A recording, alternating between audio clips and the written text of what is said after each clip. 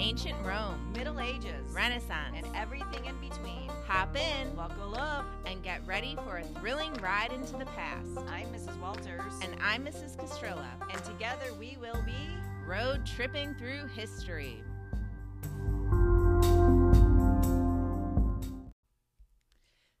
Thesaida by Barthélemy d'Eyck.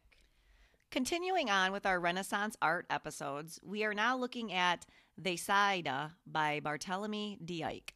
It's funny how there are some Renaissance artists you just know, like Michelangelo, Raphael, Da Vinci, Donatello. Maybe we just know them because of the Ninja Turtles. Maybe, but there are so many more out there who are not as well known, which does not mean they aren't important, like Barthélemy d'Eyck. I've never heard of him until this podcast, and after doing some digging, he played a role in indirectly influencing many great writers of the past. Yes, he was both a painter and a manuscript illuminator, which, to compare to a job today, it would be similar to a picture book illustrator. Would you agree? Yes, I would totally agree. That would be a great example, and that is what this piece of art is from, a manuscript.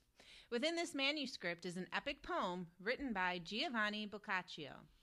If you take a look at the painting, you see a group of individuals kneeling in front of columns. Your eye is drawn to the girl in blue with the long blonde hair, and she's gazing up, her arms outstretched. Her name is Emilia.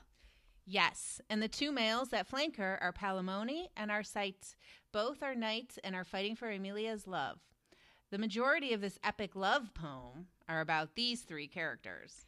Talk about a theme as old as time, the love triangle. It seems like every movie or story always has three. Star Wars, Luke, Han, and Leia. Harry Potter, Harry, Ron, and Hermione.